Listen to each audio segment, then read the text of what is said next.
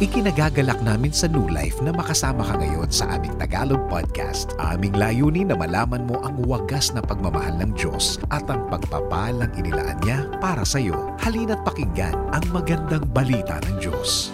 Ako po ay nagagalak sapagkat siyempre una sa lahat, ang presensya ng Panginoon ay naandito. Pangalawa, tayo po ay naandito. Sapagkat ako po ay nagtitiwala at tayo po ay sama-samang nagtitiwala sa Diyos na muli niya tayong kakausapin. Nang sa gayon, patuloy niyang maiangat ang antas ng ating buhay mula sa dati patungo sa bago. Amen po. At alam niyo po, habang may ginagawang makapangyarihang kilos ang banal na Espiritu ng Diyos, alam niyo po bang ang salita niya ang naghahanda sa atin nang sa gayon tayo ay makaayon sa kanyang mga kinikilos sa ating buhay.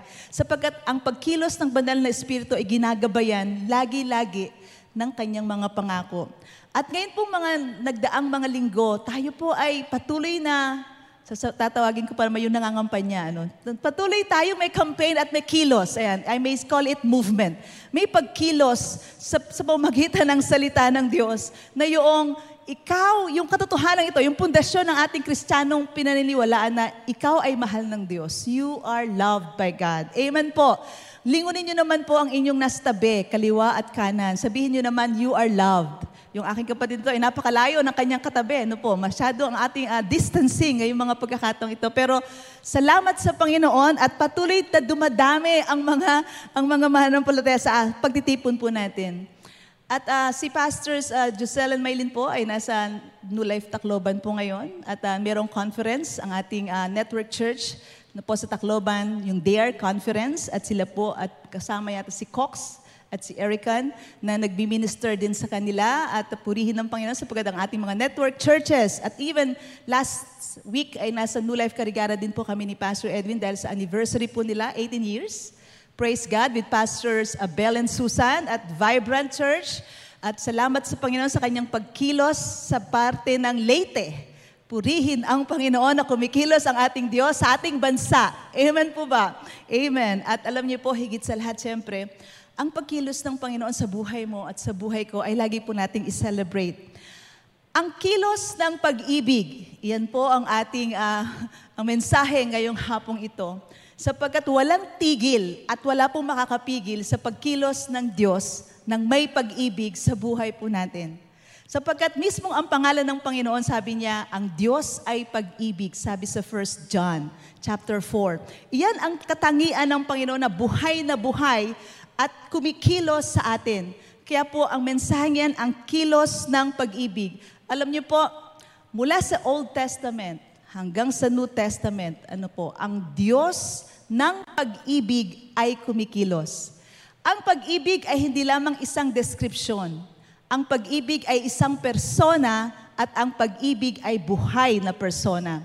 Ibig sabihin, ito ay aktibo at patuloy na dinedemonstrate.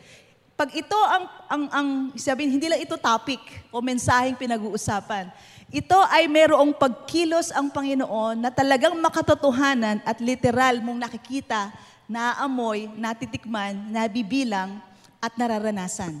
Ang Diyos na pag-ibig ay nagbibigay ng karanasan. Amen po. At ngayon, alam niyo po, sa pagkilos ng Panginoon sa Old Testament sa panahon ni Moses, dumating po siya sa puntos na ganito, hiniling niya sa Panginoon na makita o ipakita ng Diyos ang kanyang kaluwalhatian. Bakit po? Sapagkat pinapangunahan niya nung panahong yon, ang group o ang bansa o ang nation ng Israel, na galing po siya sa maraming taon na slavery sa Ehipto.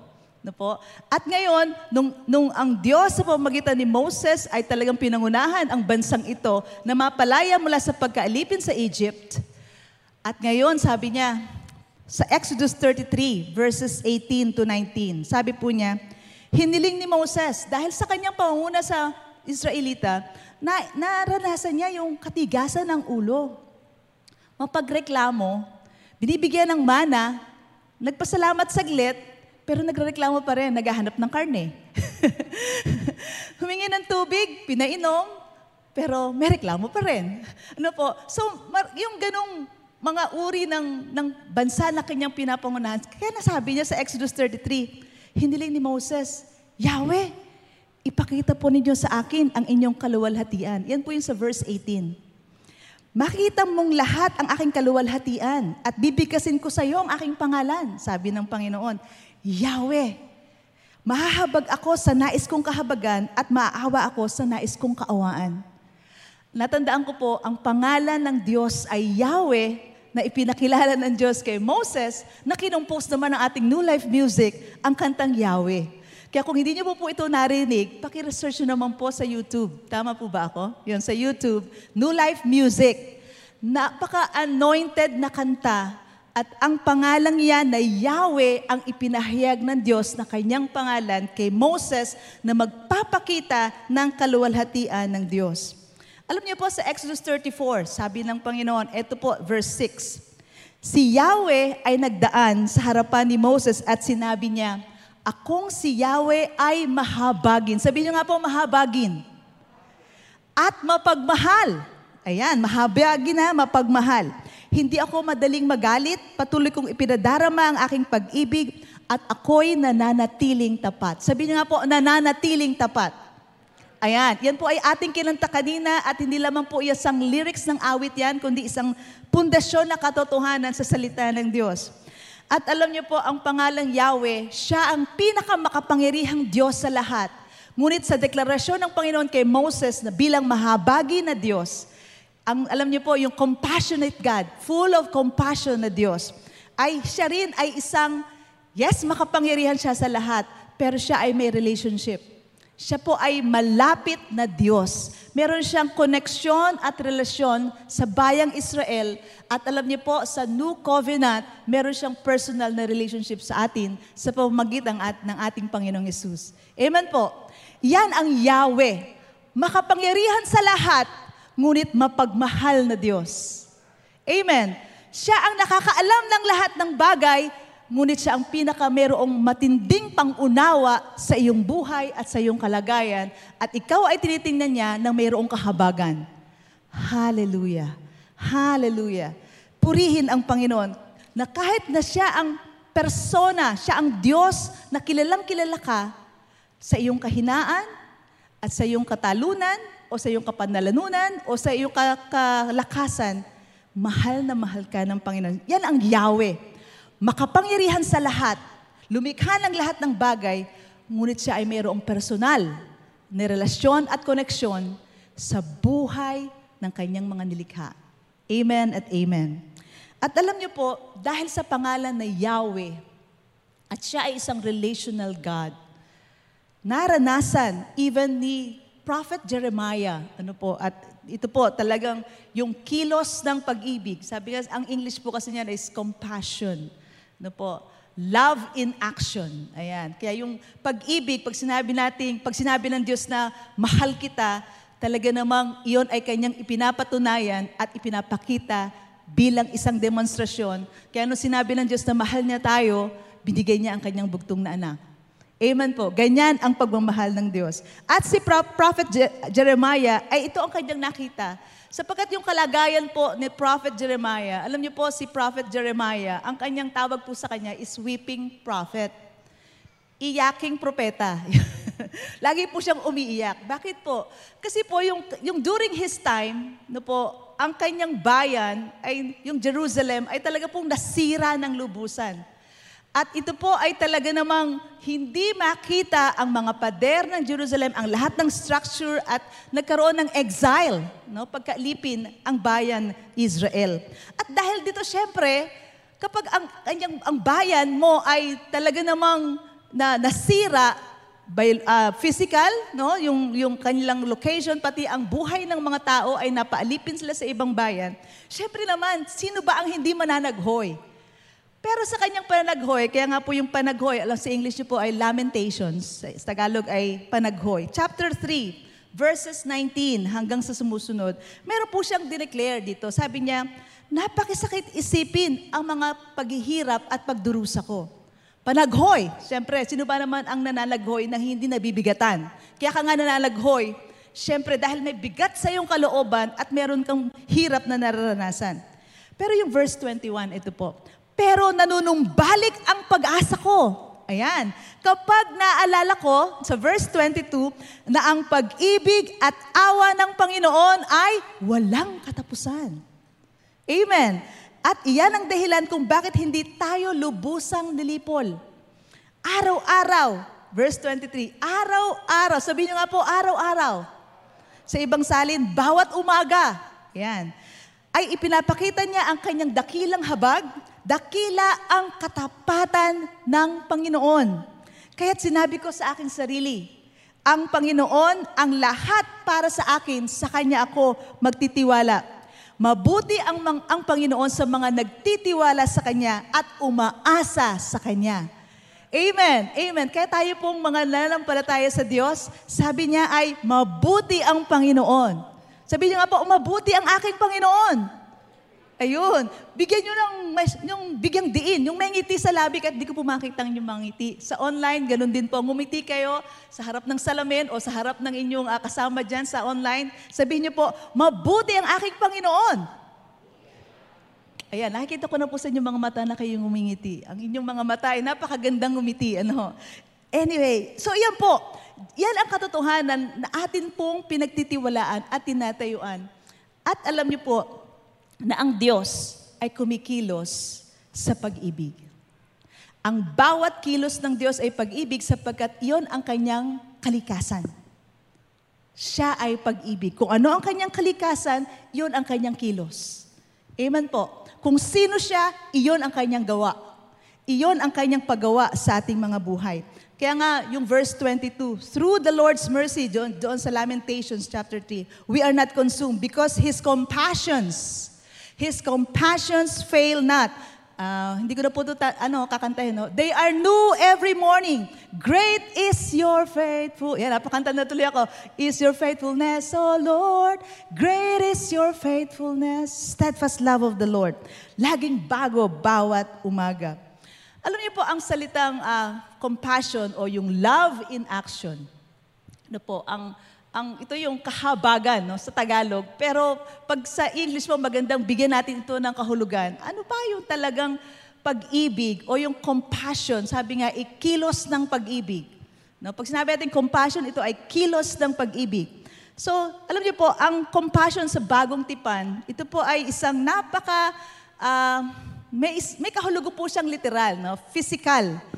At hindi ko na po babanggitin na ang Greek word po ito kasi napakahirap pong basahin. At kahit banggitin ko po sa inyo, hindi niyo rin po matatandaan. Kaya hindi ko na lang po babasahin. Pero, babanggitin ko po yung kanyang ibig sabihin. Alam niyo po, sa Ebanghelyo, pag sinabi ko po Ebanghelyo sa Mark, Matthew, sa John, even sa Luke, kapag ang salitang compassion, yung kumikilos na pag-ibig ng Diyos, o yung kahabagan, ay kumilos sa ating Panginoong Hesus, meron nangyayari siya. Ang literal po kasi na kahulugan ng compassion o kilos ng pag-ibig, ay ito po. Ito ay parang yung sa English ay bowels. Bowels. Sa Tagalog, ito ay parang yung gut, yung kaloob-looban. Ano yun? Yung parang, ganito po yun. Alam niyo po yung salitang loose bowel movement? Alam niyo po yun. Pag may LBM po kayo, alam niyo yun. Parang nag-grumble lang inyong tiyan. Parang merong something na nag-aaway dyan sa inyong sikmura, sa iyong bituka. Ayan, bituka yung bowel, yung bituka, no? Sa inyong gut, sa iyong bituka. Parang merong, hindi malaman kung hangin, kung solid o liquid. Lahat nagsama-sama na. Air, solid, liquid, gas. Ayan, lahat nagsama-sama at nag-rumble siya doon sa loob ng tiyan mo. At pag naramdaman mo yan, hindi ka makakatiis. Pwede kang mamutla, pwede kang pawisan. Talagang hindi mo maintindihan ang naramdaman mo. Ako lang po ba yun o pati kayo? Sa online, maging honest tayo, di ba? At pag naramdaman mo yan, yung kuya ko, ganito po ang karanasan niya. Nung college po siya, syempre sa Manila siya nag-aaral, nasa Cavite kami. Magbabas yan. Galing sa school, nasa bus siya. Ngayon po, 2 kilometers away pa po siya sa bahay. Nasa bus siya. Tahimik naman siya nakaupo. At sabi niya, malapit na ako makauwi sa isip-isip niya. Pero biglang may nangyari sa kanyang tiyan. Parang may kumukulo. Ayan, kumukulo na kung anumang elemento ng pagkulo. At ang pagkulo niya ay pataas ng pataas ang antas. Una ay nakokontrol pa niya at ang kanyang forma sa upuan ay talaga naka-ekis na ang kanyang legs. Pero habang ang bus pa naman ay minsan, di ba may bako siyang dinadaanan, lalong umiigting ang naramdaman niya. Pasensya na po kayo sa mga nagmimerienda, pasensya na po sa mga kumakain, pero gusto ko lang po kasi ipaliwanag kung ano ba itong compassion. Bakit kumikilos ito? Bakit ganito ang ibig sabihin ng compassion? And then, hindi niya matiis dahil talaga namang parang merong gustong sumabog. Sabi niya, para! Sabi sa driver, nagulat yung driver, siyempre talaga lang. At pagbaba niya, meron siya isang bahay na nakita. Kaya ko to, tatakbuhin ko to. Tinakbo niya, kumatok siya. At tapos, dahil na, pagbukas ng may-ari, pero hindi po niya alam kung sino may-ari ng bahay na yon. Basta nakita niya yung bahay na yon. At nung pagbukas ng pinto, CR! sa gulat po noong may-ari na bahay, tinuro na lang po yung CR. At pagkatapos po, tumakbo yung kuya ko doon. At siyempre po, alam niyo na po ang mga pangyayari sa buhay. At lahat ay inilabas na niya. At nung matapos na po, maginhawa po ang kanyang pakiramdam. Kahit po pawisan siya at siya po'y hiyang-hiya sa may-ari ng bahay. Pero hindi niya po naramdaman yung hiya. Noong siya ay pumasok sa bahay at sabi niya, sorry po, talaga lang pong hindi ko lang po maiwasan. Iyan ang compassion. Naintindihan niyo po? Tapos na po mensahe ko.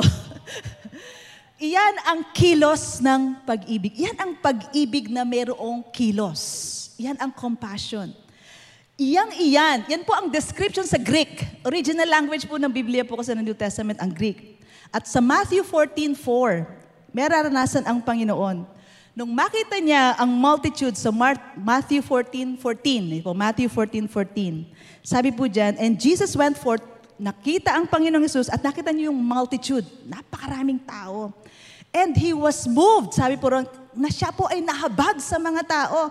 Sapagkat sa kanyang kahabagan, alam niyo po ang kanyang ginawa, pinagaling niya ang lahat ng may sakit. Yun ang kahabagan. No po?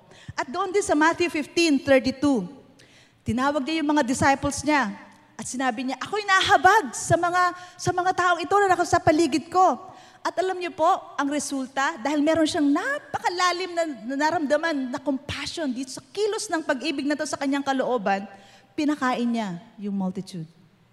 Ang sabi po sa description sa Bible, sa Matthew 20, 5,000, 5,000 kalalakihan pa lang po yun, pera pa yung mga bata at mga kababaihan. Ang compassion. At alam niyo pa sa Matthew 20:34, may sinabi din dyan, nagkaroon din ng kahabagan ang Panginoon sa 2 bulag. Thank you. Hinipon niya ang kanilang mga mata. Kaagad silang nakakitang muli at pagkatapos sumunod sila sa Kanya. Nahabag si Jesus at hinipo ang bulag, nakita ang mga bulag.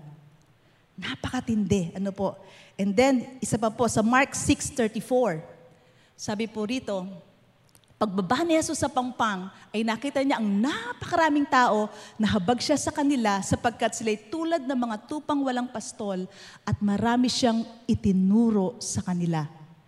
Nagpakain, nagpagaling, ngayon nagtuturo. Kakaibang kilos. Ano po? Kakaibang kilos. And then, dito po rin sa Mark 8:2. Sabi po niya sa Mark 8:2, nahabag ako sa maraming tao ito sapagkat 3 araw ko na silang kasama at walang makain. At gayon din po ang nangyari, yung compassion na yon ang nagpakilos sa kanya, kaya nagkaroon ng miracle ng pagpapakain sa napakaraming tao. Compassion. Compassion. Hindi ka makakatiis kundi sabihin, para! Talagang may kilos, may sigaw. Talaga namang kahit nawala-wala na yung dignidad mo, nawala-wala na yung kung ano mang respeto mo sa sarili, dahil dito sa compassion na ito, kikilos at kikilos ka para lamang ma-release. Hindi po yung laman sama ng loob sa iyong tiyan, kundi yung pag-ibig na gustong-gusto mong ipahayag at i-demonstrate doon sa taong nais mong pag-demonstrate ng pag-ibig ng Diyos. Alam niyo po, sa Luke 7, verses 13-15. Sabi po sa Luke 7, 13-15. Yes, sabi ito, nahabag ang Panginoon nang makita ang balo. At sinabi sa kanya, huwag kang umiyak. And then verse 14, at paglapit ay hinipo niya ang kinilalagyan ng patay dahil namatay po yung kaisa-isang anak ng babaeng balong ito. Tumigil naman ang mga nagbubuhat, sinabi niya, binata, inuutusan kita, bumangon ka. And then susunod na talata, umupo naman ang namatay at nagsimulang magsalita. Ibinigay ito ni Jesus sa kanyang ina. Compassion. Compassion. Ano ang nagpakilos kay Jesus? Yung pag-ibig na sobrang lakas ng puwersa sa kanyang kaibuturan ng kanyang pagkatao na hindi niya kayang palampasing, hindi kumilos. Compassion. Hindi titigil yung kulo. Hindi titigil yung pag-steer hanggat hindi ka kumikilos upang maipakita ang pag-ibig na yan. That's love in action and that is compassion. Napakatindi, ano po. Alam niyo po, ganyan ang kilos ng kahabagan ng Diyos. Iyan ang kalikasan ng compassionate God na dineklara niya noong pangalan niya is Yahweh, mahabaging Diyos. Ikaw ay anak ng Panginoon. Nakita niya ang iyong kalagayan. Alam niyo po bang ang compassion ng Panginoon sa iyo bago bawat umaga? Hinding-hindi niya matiis ang kanyang sariling hindi siya kikilos hanggat hindi na nabibigyan ng solusyon at tugon ang iyong panalangin sa Kanya. Amen, amen. At alam niyo po, yun ang ilustrasyon, hindi na po ako nahiya na i-declare sa inyo sapagkat gusto kong makita niyo yung pinakaugat, pinakapuso at diwa ng kilos ng pag-ibig na tinatawag nating compassion. Amen po. Amen. At alam niyo po, ganyan din. Gusto ko pong i-describe ko po yung tatlong mga kinds ng maaring damdamin, no? Na o saloobin na meron tayo sa ating kapwa. Unang-una po yung salitang sympathy. Ang salitang sympathy po, ito po yung nararamdaman mo para sa ibang tao at iyong kinikilala at nakikita ang kanilang mga pains. No po? At pagkatapos noon, parang ito yung sympathy, merong kakayanan para somehow yung kanilang nararamdaman at ang kanilang mga pain ay makita mo. Sabi ko, ang taong ito may dinadalang problema. Yun yung sympathy. At yun yung may interest ka. Interesante ka na, gusto kong, alam ko may bigat tong aking kapatid na to, alam ko may bigat yung aking asawa o yung aking anak na naranasan, at nakikisimpatya ka sa kanya. Alam mong may pain siya. Alam mo, meron kang kamalayan. Yan ang sympathy. At sabi nga, gustong-gusto mo, concern na concern ka, na yung masama o mabigat na kalagayan ng kaibigan mo o ng kasambahay mo ay magkaroon talaga ng solusyon. Ngayon, meron pa sinasabi tayong empathy. Ano naman yung empathy? Ito naman yung ang kalagayan ng iyong kasama sa bahay ay parang kapareho ng iyong karanasan. Kaya somehow, nagkakaroon kayo ng pagkakaintindihan. Yung kanyang karanasan na halimbawa naman ay nawalan siya ng dating meron siya na savings. At somehow, somewhere, biglang nawala. At ikaw, nakaranas ka rin ng ganon. Somehow, pwede mong maki-empathize ka sa kanya. Sapagkat, alam mo, naranasan mo rin yung naranasan niya. Kaya meron kayong common ground. So, yun yung empathy. At ito yung nagmo-motivate na kung saan, sabi nga ay, yung nararamdaman mo yung kanyang sakit at sabi mo, alam mo, parang nararamdaman ko rin yung pain na yan. So ang sympathy ay meron kang kamalayan na may bigat itong iyong kasama. Yung empathy ay parang nararamdaman ko yung bigat na yan sapagkat naranasan ko rin yung naranasan niya. Ano yung compassion, Pastora? Ano yung kaibahan naman nito? Ang compassion ay ganito po. Ang compassion ay resulta ng dalawa. Sympathy at empathy. Pinagsama.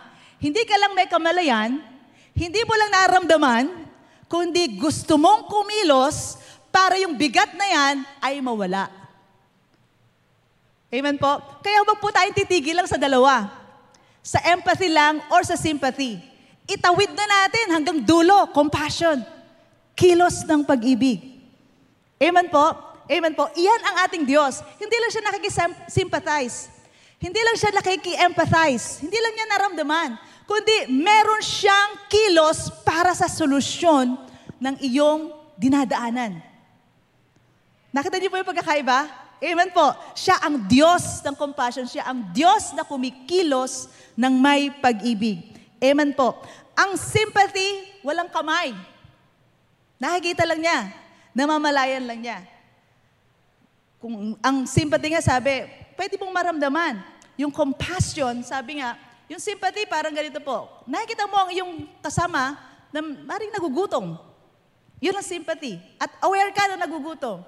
At syempre, alam mo rin naman ang feeling na nagugutom. Empathy, right? You understand. Pero ang compassion, ito po, ang bulsa mo, dudukot ka ng pesos, at isahali ka, kumain tayo, papakainin kita.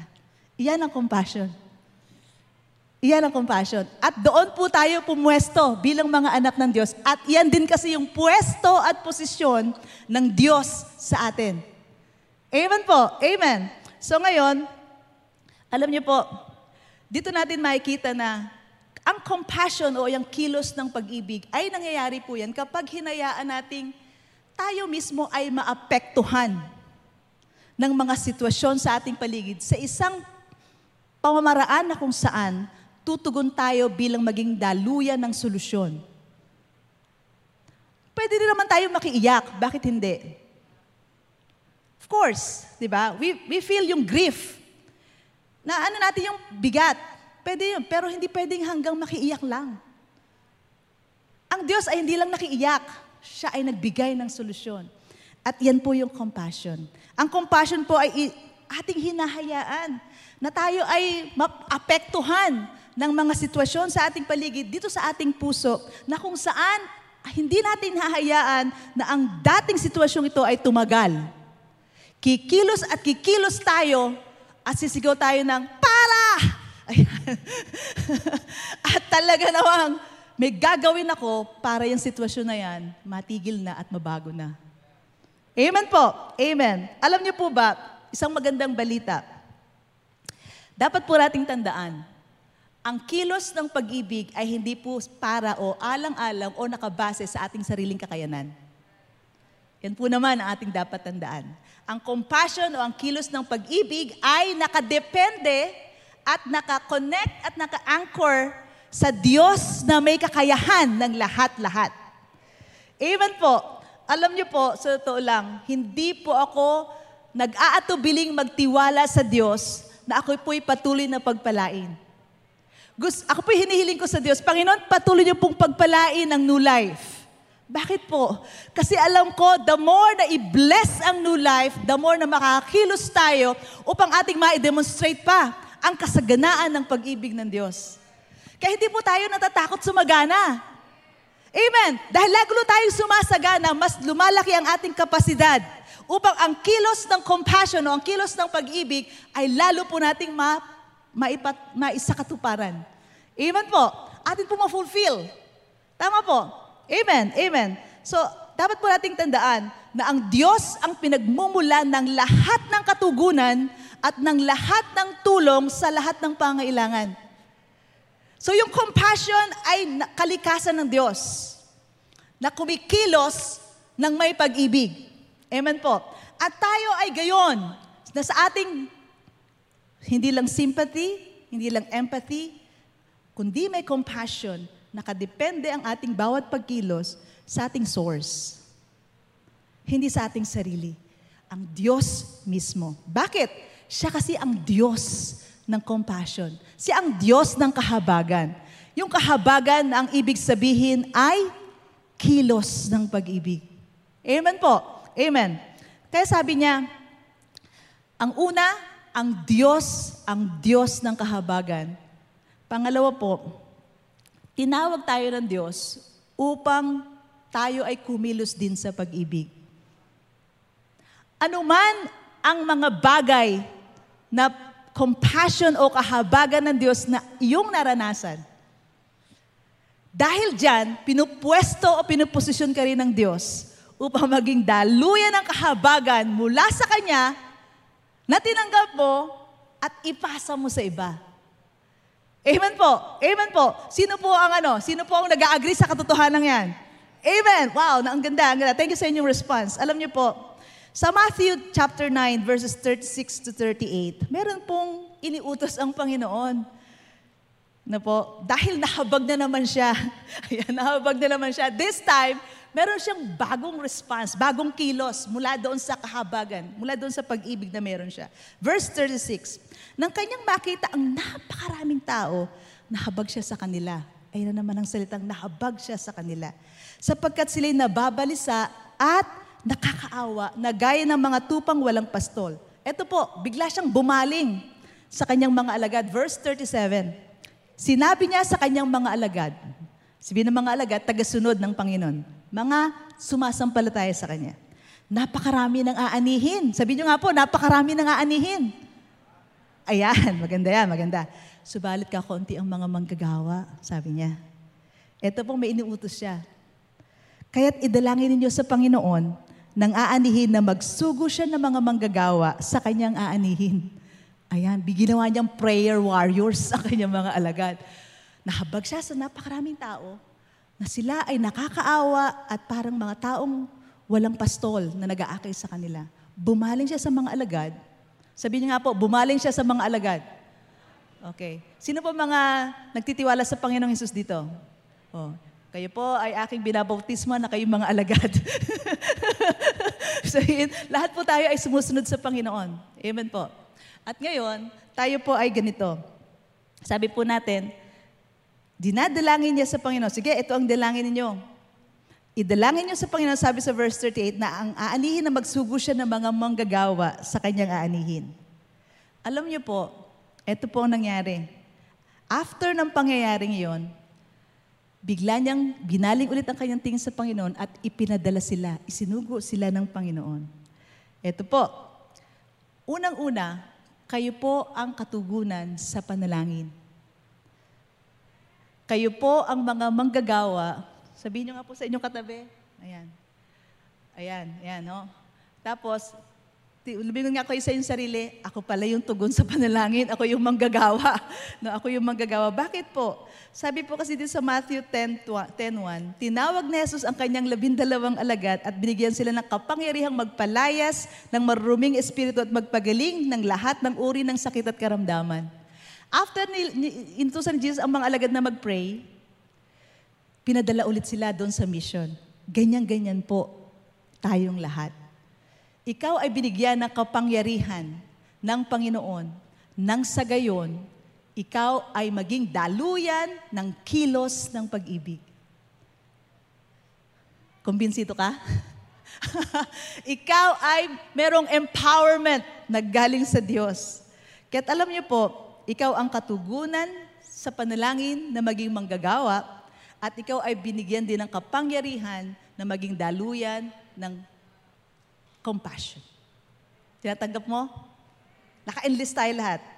At ngayon po, ikaw ay isinusugo din ng Diyos upang maging bahagi at daluyan ng kilos ng kanyang pag-ibig. Tinatanggap mo ang hamong ito, ang mission na to? So may commission po tayong lahat. Hindi yung commission sa ano.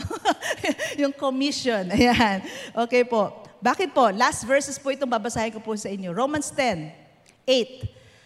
Datapwat ano ang sinasabi ninyo, ang salita ay malapit sa iyo, sa iyong bibig at sa iyong puso. Sa makatuwid bagay ang salita ng pananampalataya na aming ipinapangaral. Sapagkat kung ipapahayag mo ng iyong bibig si Jesus na Panginoon at sasampalataya ka sa iyong puso na binuhay siyang mag-uli ng Diyos sa mga patay, maliligtas ka. At yan ang ating ginawa. Verse 10, sapagkat ang tao'y nananampalataya ng puno, sa puso sa ikatutuwid at ginagawa sa pamamagitan ng bibig ang pagpapahayag sa ikaliligtas. Sapagkat sinasabi ng kasulatan, ang lahat ng sa kanya nagsisisampalataya ay hindi mapapahiya. Sa ibang salin ay ipaparanas siya, ipapakita niya ang kanyang kalakasan. Siya ay malakas sa lahat ng tumatawag sa kanya. Ito po, sapagkat walang pagkakaiba ang Hudyo at ang Griego, sapagkat ang Panginoon din ang siyang Panginoon ng lahat. At mayaman siya, sabihin nga po, mayaman siya sa lahat ng sa kanya ay nagsisitawag, sapagkat ang lahat ng nagsisitawag sa pangalan ng Panginoon ay maliligtas. Amen po. Amen. Ngayon, ito po yung ating challenge. Pero paano sila tatawag kung hindi naman sila sumasampalataya sa Kanya? At paano sila sasampalataya kung hindi pa sila nakakarinig patungkol sa Kanya? At paano sila makakarinig kung walang mangangaral? Ayan na. Diyan natin makikita Ang Diyos mismo ang nagbigay ng komisyon sa atin upang maging tagapagpahayag ng mabuting balita. Hindi makakapuntos o makakahakbang ang mga taong sumampalataya sa Panginoon kung walang mangaral sa kanila. Kailangan ng mga tagapagdala ng mabuting balita nang sa gayon ang pananampalataya sa Panginoong Hesus ay umusbong sa puso ng maraming tao. At alam niyo po, ang Diyos, sabi niya sa Romans 1:16, hindi ko ikinahihiya ang mabuting balita sapagkat ito ang kapangyarihan ng Diyos para sa ikaliligtas ng bawat sumasampalataya, unay sa mga Hudyo at gayon din sa mga Griego. Ibig sabihin, ang bawat mananampalataya dapat nating i-overcome ang lahat ng yung shame. Na huwag natin ikahiya ang mabuting balita na ating daladala, na ating tinanggap at ating itong ipahayag ng mayroong boldness at umasa tayo. Ito ay makapangyarihan para sa ikaliligtas, ang mabuting balita mismo. Kaya naman tayo rin, bilang mga mananampalataya ng Diyos, tayo patuloy, bawat umaga na tumatanggap ng kanyang kahabagan, ng kanyang kilos ng pag-ibig. Amen. Gayon din naman, meron tayong commission o meron tayong misyon na pinapagawa sa atin ng Panginoon sa pamamagitan ng kanyang empowerment sa iyong buhay. Patuloy nakikilos ang Diyos sa iyong buhay nang sa gayon, ikaw ay isang makapangyarihang daluyan ng kanya ring mabuting balita at kahabagan para sa iba. Tanggapin po natin ang misyon na yan at yan po ay para sa atin. Kaya naman tayo ay tinawag upang kumilos sa pag-ibig. Amen po. Amen. At alam niyo po, iyan ang hamon natin ngayong linggong ito. At bakit nga ba hindi? Dahil sa iyong buong buhay, ipapahayag ng Diyos ang kanyang kabutihan. At hindi matatapos sa iyo ang kabutihan ng Diyos, ipahayag mo sa iba. At alam niyo po yung mga pictures na ito na gusto ko ipakita natin sa lahat. Ito yung mga kilos ng pag-ibig, mga models natin, na kung saan, itong ating yung You Are Loved. Gusto ko makita yung mga pictures. Ito po, yung You Are Loved na mga pictures. Yan po. Alam niyo po, ang ating Crossroads, ang NLCOM, ang NLTC, ang ating children's ministry, sila Pastor Ryan, talaga pong lumalabas, at patuloy ang ating mga intercessors na nagbibigay ng You Are Loved. Bakit po? Iyan ay demonstration ng kahabagan ng Diyos. At marami na pong tao ang nagpapatotoo. At tayo po'y humahakbang sa antas na yan. At iyan ang ating movement. Tugon natin sa kasaganaan ng pag-ibig ng Diyos na kumikilo sa ating puso, na talaga namang parang kumukulo sa ating espiritu na gusto nating mailabas. At alam niyo po, iyan ang mensahe ng compassion. Iyan ang pag-ibig at ang pag-ibig na nasa puso mo ay kumikilo sa iyong buhay. Nais ko po kayo ipanalangin. Hallelujah God. Hallelujah God. Thank you Jesus. Salamat aming Ama, sapagkat ang mensaheng ito ay para sa amin. Binibigyan niyo po kami ng katiyakan na ang iyong kahabagan, ang iyong pag-ibig, ang iyong kaawaan ay laging bago sa bawat umaga. At iyan po ang aming tahanan. Diyan po kami nakatira sa realidad na yan ng katotohanan. At patuloy pong bukas ang aming pusong tanggapin ang mga pagpapala mo para sa aming buhay. At salamat aming Ama.